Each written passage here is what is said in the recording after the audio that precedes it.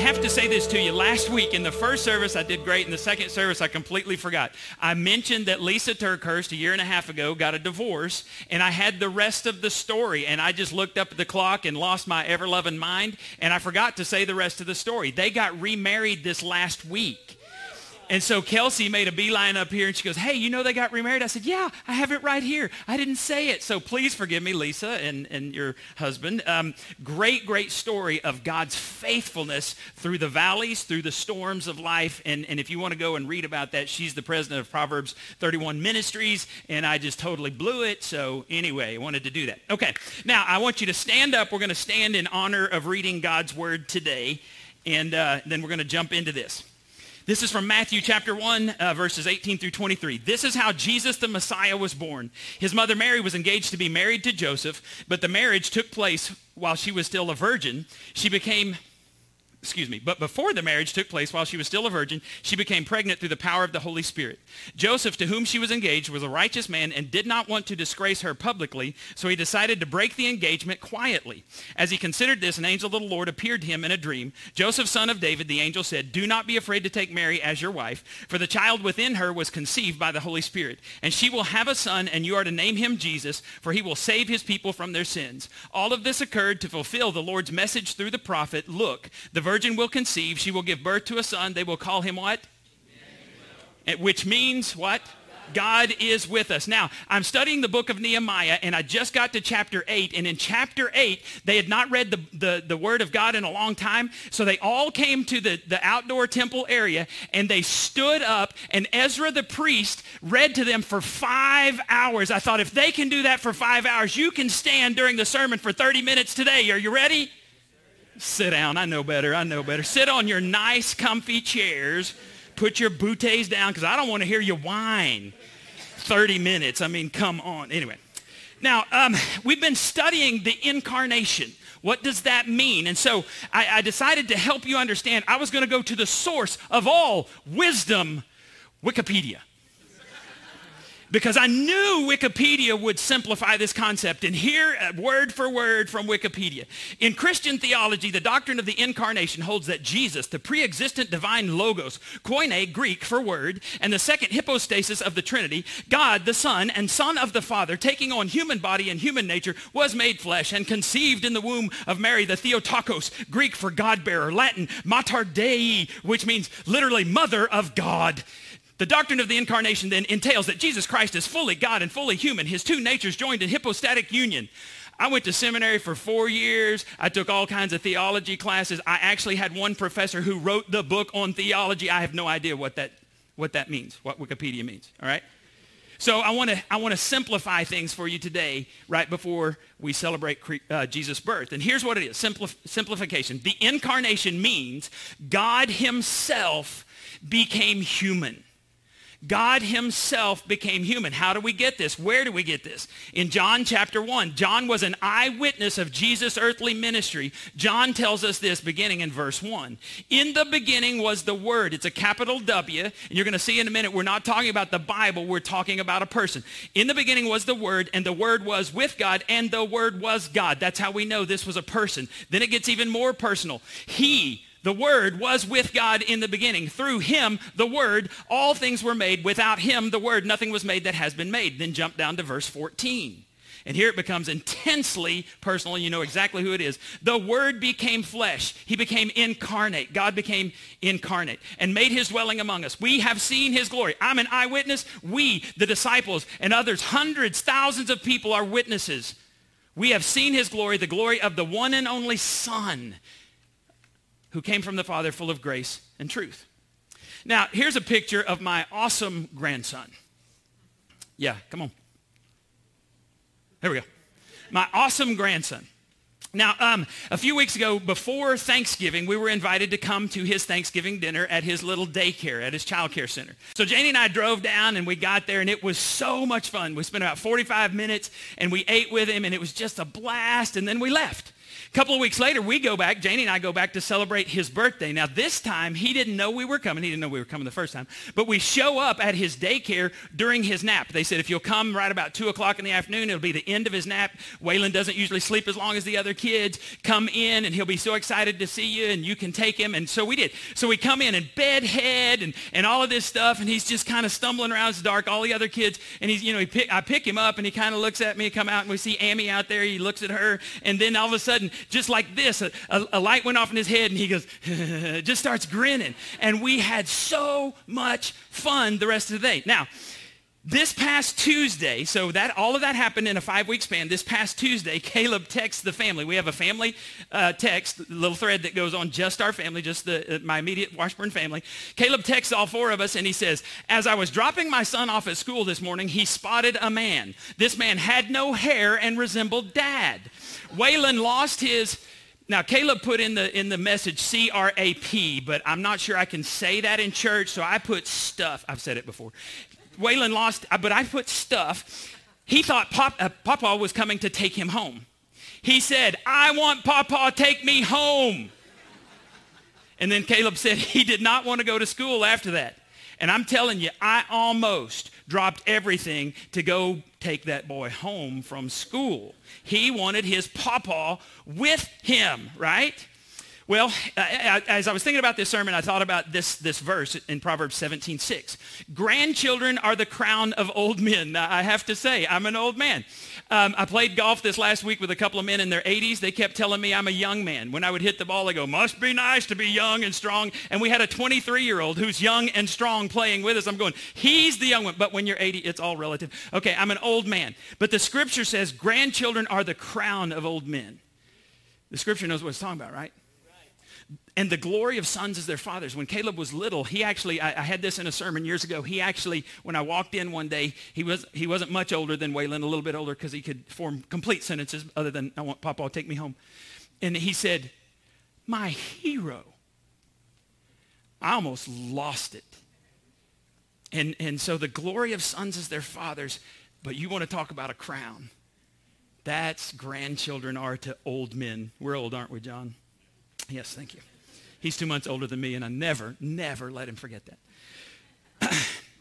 I hope one day to get to tell my grandson, I pray for my grandson's salvation. Janie and I pray almost every night, God, we pray he would come into the kingdom of God at a young age, that he would serve you all the days of his life. And I intend to tell him a whole lot of stuff. Our stockings on the mantle are all Christmas church Bible stories, and so his is Noah. His is Jonah and the whale, and actually Janie made a little flap where you can see Jonah inside the whale, and you can take him out when he spits him up. I'm going to tell him all that stuff, but I'm going to have with Waylon some conversations that might go like this, and I want to share this imaginary conversation. What kind of conversation? That will help us and might help my grandson understand this idea of the carnation, get a better grip on what it meant for Jesus to come to earth. So let's imagine that God and Jesus are hanging out in heaven, and God is explaining to Jesus what it will cost him to come to earth, to become human, and all of those things. Now, what kind of conversation is it? Which means you're going to have to use your what? Imagination, like SpongeBob. I go all the way up. Imagination. Some of you know what I'm talking about. If you don't, too bad. Imagine God the Father says to God the Son, Jesus, Son, this is your assignment should you choose to accept it. This is your mission, son. I'm going to send you to earth to fulfill my perfect will, to be a sacrifice for the forgiveness of sins. Since humans cannot save themselves, you will have to go and live a sinless life. You'll have to be perfect, and then you'll become sin for them so that they might become the righteousness of God through you. I've chosen for you the woman who'll be your mother. You're going to love her. She's a teenage girl. She's completely devoted to our will. She's pure in every way, not like those other girls. Some of them play spin the bottle, truth or dare, 7 minutes in heaven. By the way, I did 7 minutes in heaven one time when I was like in 4th grade, and I stood in there and looked at the wall and looked at the girl and looked at the wall, and I was like, this is not heaven. Anyway, last time I ever did that. She's pure in every way. She's a virgin. She's going to be an amazing mom. You're also going to have an earthly dad. I'm your heavenly father, but you're going to have an earthly father. His name is Joseph. He's a good man, but to be real honest, he's just not going to get as much airtime as Mary. Joseph's a great guy, but he's going to be your stepdad, and we just aren't going to talk to him about him much. Now, you're going to spend 9 months in Mary's womb, and then she's going to push you out into a cruel, cold world. And Jesus is like, hey, the first time he speaks, couldn't we maybe do that stork thing that the people are going to talk about? God laughs, Jesus laughs, because this is an imaginary conversation. Jesus knows this, but God tells him anyway, you have to be born of a virgin because you're not going to have an earthly father to help you be conceived. This way, you'll not inherit the sin nature of any earthly father, but you'll still be born of a woman.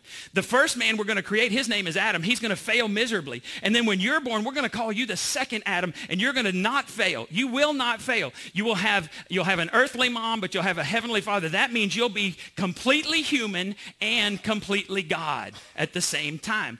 This will make you different than any person who has ever lived. This will make you different than any religious leader who will ever live.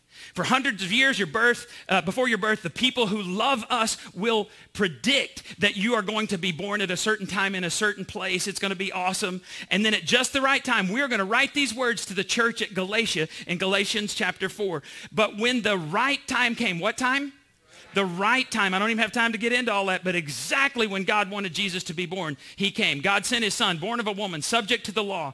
God sent him to buy freedom for us who were slaves to the law so that he could adopt us as his very own children. And because we are his children, God has sent the spirit of his son into our hearts, prompting us to call out, Abba, Father. Some of you pray, Papa God. Some of you say, Daddy God. That comes from this. Abba means dad. Now you are no longer a slave. You're God's own child.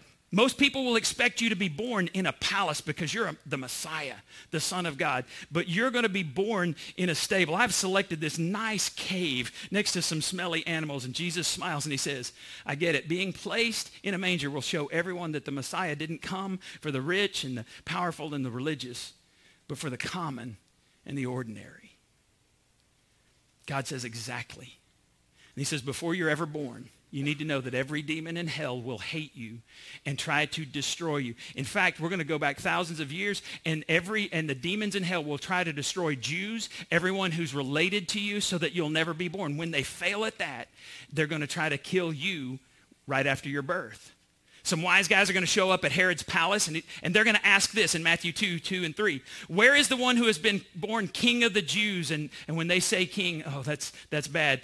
They're going to say, we saw his star when it rose and have come to worship him. When King Herod heard that someone else was king, you need to know King Herod was one of the most insecure human beings who's ever lived. And he killed children. He killed his sons. He killed his wives if they thought they might try to take his kingdom. So when he hears about another king that's going to be born king of the Jews, he tries to wipe them all out. Jesus, before you have the ability to defend yourself, Herod is going to issue a command that all the baby boys born in Bethlehem, your birthplace, be killed under the age of 2. He's going to figure out when the star first appeared, and he's going to kill all the baby boys trying to take you out. Your family is going to have to flee to Egypt, which means we're going to have to create a really, really fast donkey. Ride a donkey. A camel. Oh, yeah, a camel. She said, this donkey's fast. It's one of my favorite parts of that video that we showed last week. Jesus, you're going to have supernatural powers, which means when they give you a bath and you don't want to take a bath, you have the power to part the waters and sit on a dry tub. Take a bath, son. Take a bath. If your dad wants to feed you broccoli, you're going to have supernatural power to change the broccoli into vanilla cake, chocolate cake, whatever your favorite cake is going to be. Just eat the broccoli, son. Don't abuse your power. Now, side note, do you think Jesus had perfect attendance at school? Did he make straight A's? Did all the teachers love him and all the other students hate him? Because Jesus was the curve buster in citizenship, penmanship, art, and PE. I mean, I was pretty good in PE, but I sucked at citizenship. I couldn't keep my mouth shut. Y'all can't believe that. Penmanship, I could not do what? Art? Oh my gosh. Jesus was the curve. Anyway, okay. Back to the imaginary conversation. When you grow up, I've chosen for you to be a carpenter just like your dad. You're not going to make much money, but that's okay because you're going to love serving people. Even though you will be perfect and sinless, people in your hometown will disrespect you openly. That won't stop you from doing my will. There'll be this huge irony because even though you work with wood to make things, there's going to be a day people will take wood, form a cross, and nail you to it because they can't stand you. You're going to be able to speak words and change things. And in your very first miracle I've chosen for you to do is change water into wine at a wedding. And Jesus says, Dad, my first miracle is going to be a party trick. And God says, yes. And Jesus says, why are we changing water into wine? And God says, it's because we're going to mess with the Baptists. For thousands of years, as long as there are Baptists, they will debate whether it's alcoholic or non-alcoholic. I have heard that debate. I've read that debate. We're going to mess with them, son. Jesus, you're going to open blind eyes. You're going to heal deaf ears. You're going to raise the dead, and still people will hate you. Some people are going to call you a liar. Some people are going to call you a lunatic. Some people are going to say you're a drunkard and all you do is go to parties. Some people are going to say you even work for the devil himself, but you're going to love them anyway. The more you love, the more they're going to hate you, but you're going to love them anyway. You'll befriend prostitutes, lepers, tax collectors, the outcasts of society, the people that other religions reject. And when the devil attacks you, you're going to fight back with the word of God, the sword of the Spirit. You'll choose 12 men to help you with your mission. They will be your best friends until things get really bad, and then every one of them is going to betray you. They're going to run away and hide. One of them will actually turn you over. He will identify you with a kiss on the cheek and turn you over to the men who are going to nail you to that cross. Most of the other 11 will run and hide, but the one with the most leadership potential will deny openly, publicly 3 times that he even knows you. And he'll say that within seeing distance of you. You'll actually turn and see him. And the Bible says he will go off and weep bitterly because you said he would deny you. He said, no, I'll never deny you. And he denied you. On this night, on the night before all this happens, you'll go to the Garden of Gethsemane and you'll pray the most intense prayers of your life. And in that time, while you're there, you'll get a glimpse of what it's going to cost you. And you'll be overwhelmed and you're going to say, Dad, isn't there another way? But you already know. You know there's not another way.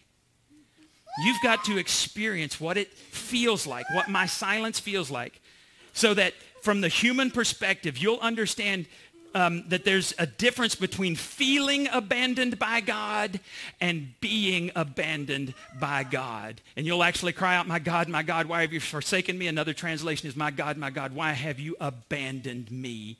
And for thousands of years, as long as there are humans, they will go back to this and say, even the Son of God knew what it felt like to think that God had abandoned him, but God had not abandoned him. And in that moment, you will pray one of the most difficult but God-honoring prayers in history. Dad, not my will, but your will be done. They will treat you horribly that night. They will beat you with their fists. They will take a cat of 9 tails and they will whip you 39 times till your flesh is falling off. They will cram this crown of thorns down on your brow, and then they'll nail your hands and your feet to a Roman cross, and they're going to make fun of you. He saved others. Let's see if he can save himself.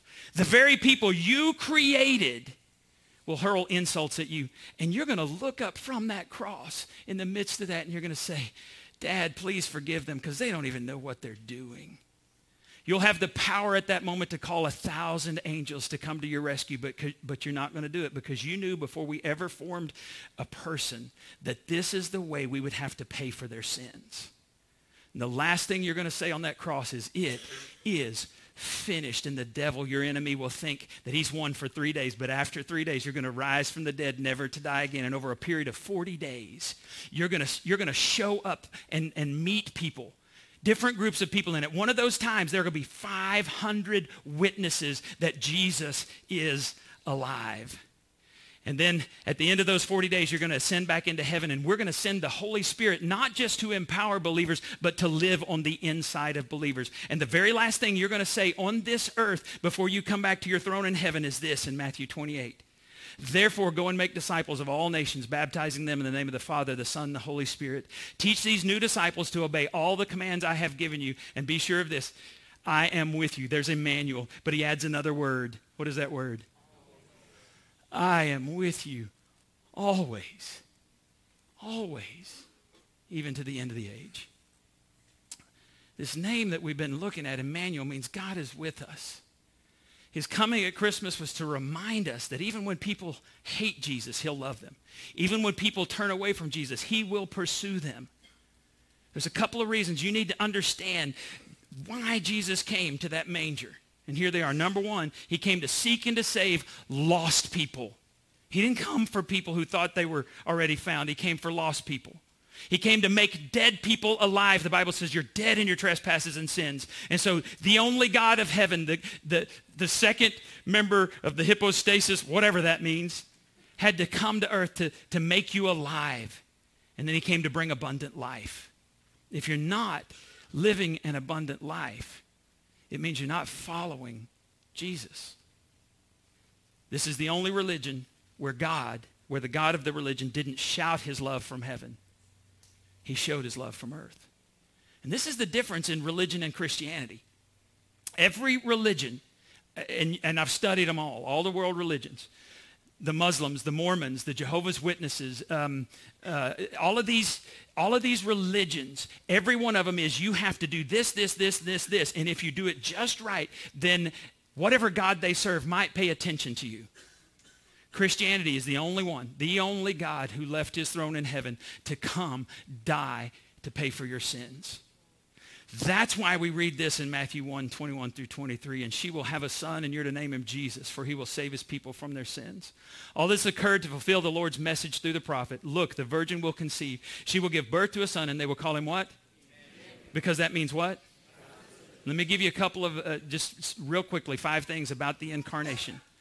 The incarnation was not the beginning of Jesus. Don't you ever let someone tell you that. We read in John chapter 1, in the beginning was the Word, and the Word was God, was with God. The Word became flesh and made his dwelling among us.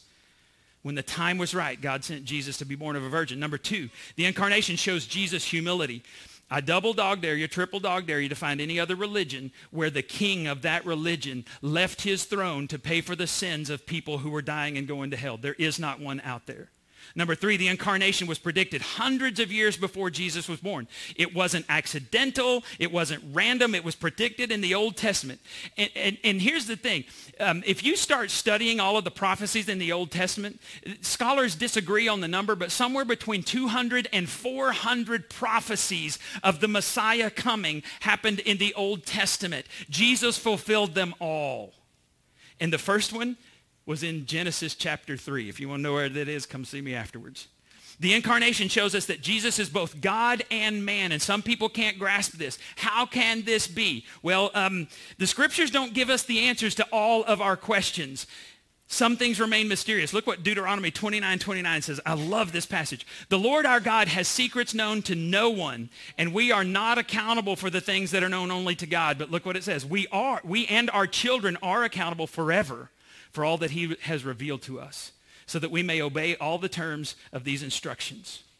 And the last thing about the incarnation is it's necessary for salvation. Now, let me say this. The incarnation of Jesus, God becoming flesh, in and of itself does not save you. You have to accept what he did.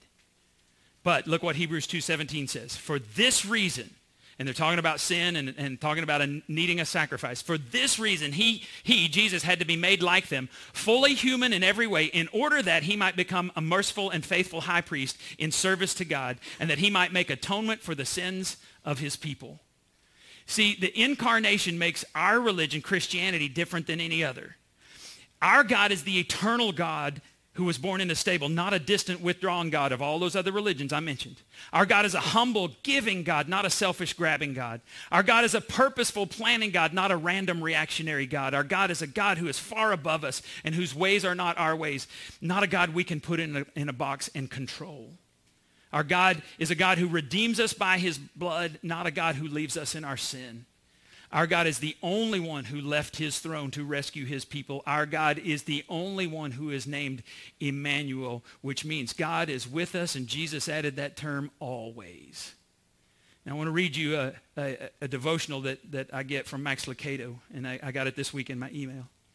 It says, if we could save ourselves, why would we need a Savior? Check this out. Jesus didn't enter the world to help us save ourselves. He entered the world to save us from ourselves. Let me say that again, because that's deep. Jesus didn't enter the world to help us save ourselves. He entered the world to save us from ourselves. And I love this illustration. As a Boy Scout, I earned a life-saving merit badge. The fact is, the only people I saved were other Boy Scouts who didn't need to be saved. During training, I would rescue other trainees. We took turns saving each other, but since we weren't really drowning, we resisted being rescued. Stop kicking and let me save you, I'd say. Here's the point. It's impossible to save those who are trying to save themselves. You might save yourself from a broken heart or going broke or running out of gas, but you're not good enough to save yourself from sin. You're not strong enough to save yourself from death. You need a Savior. And because of Bethlehem, you have one. Would you bow your heads? I'm just curious today, how many of you would say, I have felt there were times that God has abandoned me? Would you raise your hands? Wow, that's a whole lot of us. Put your hands down. How many of you would say, I desperately want to know that God is with me? Would you raise your hands? All right, a whole bunch of us. Now, a little deeper question. How many of you would say, I want to honor God with everything I am and do?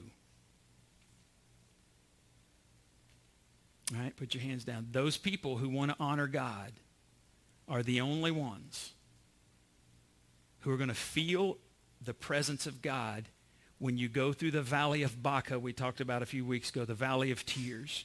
When we talked about the storms last week, it's only those who are obedient and want to honor God with everything who are going to be made aware of his presence. Jesus said, if you love me, you'll obey my commands. Which means if you don't obey his commands, you do not love him. So just right now, 2 days before Christmas, some of you need to say, God, I have strayed far from you. You pray that in your mind. Forgive me of my sin. Forgive me of my rebellion. And make me aware that you are a God who is with me always. Some of you have never asked Jesus to forgive your sins and lead your life, which is required to be adopted into his family. And the greatest gift you can be offered this year at Christmas is to be adopted into the family of the living God. And so we just say it real simply around here. We say, God, would you forgive my sin and lead my life? And if you pray that prayer, God, please forgive my sin and lead my life. The Bible says all who call on the name of the Lord will be saved. You'll be adopted into his family. Your name will be written in Jesus, the Lamb's book of life. And not only will you have eternity in heaven, you will have an assurance that the God who left heaven, the God incarnate, is with you always. Father, it's my prayer that this Christmas might be different for someone in this crowd or someone who's listening on the internet. That you'll remind them that regardless of what they see, there is a spiritual battle going on and you win. We know you win. But sometimes, God, we get our eyes off of you and we feel like we're losing, which makes us feel like you don't care. Forgive us from that. And remind us today, tomorrow, Christmas morning, remind us that that little baby in a manger that all of hell tried to stop came to die for our sins, to be raised to life again, to ascend back to heaven in his throne. And the one who came not to judge us the first time but to save us is coming again. And the second time he will come in judgment. God, I pray that we would be ready. And I pray this in the name of Jesus. Amen.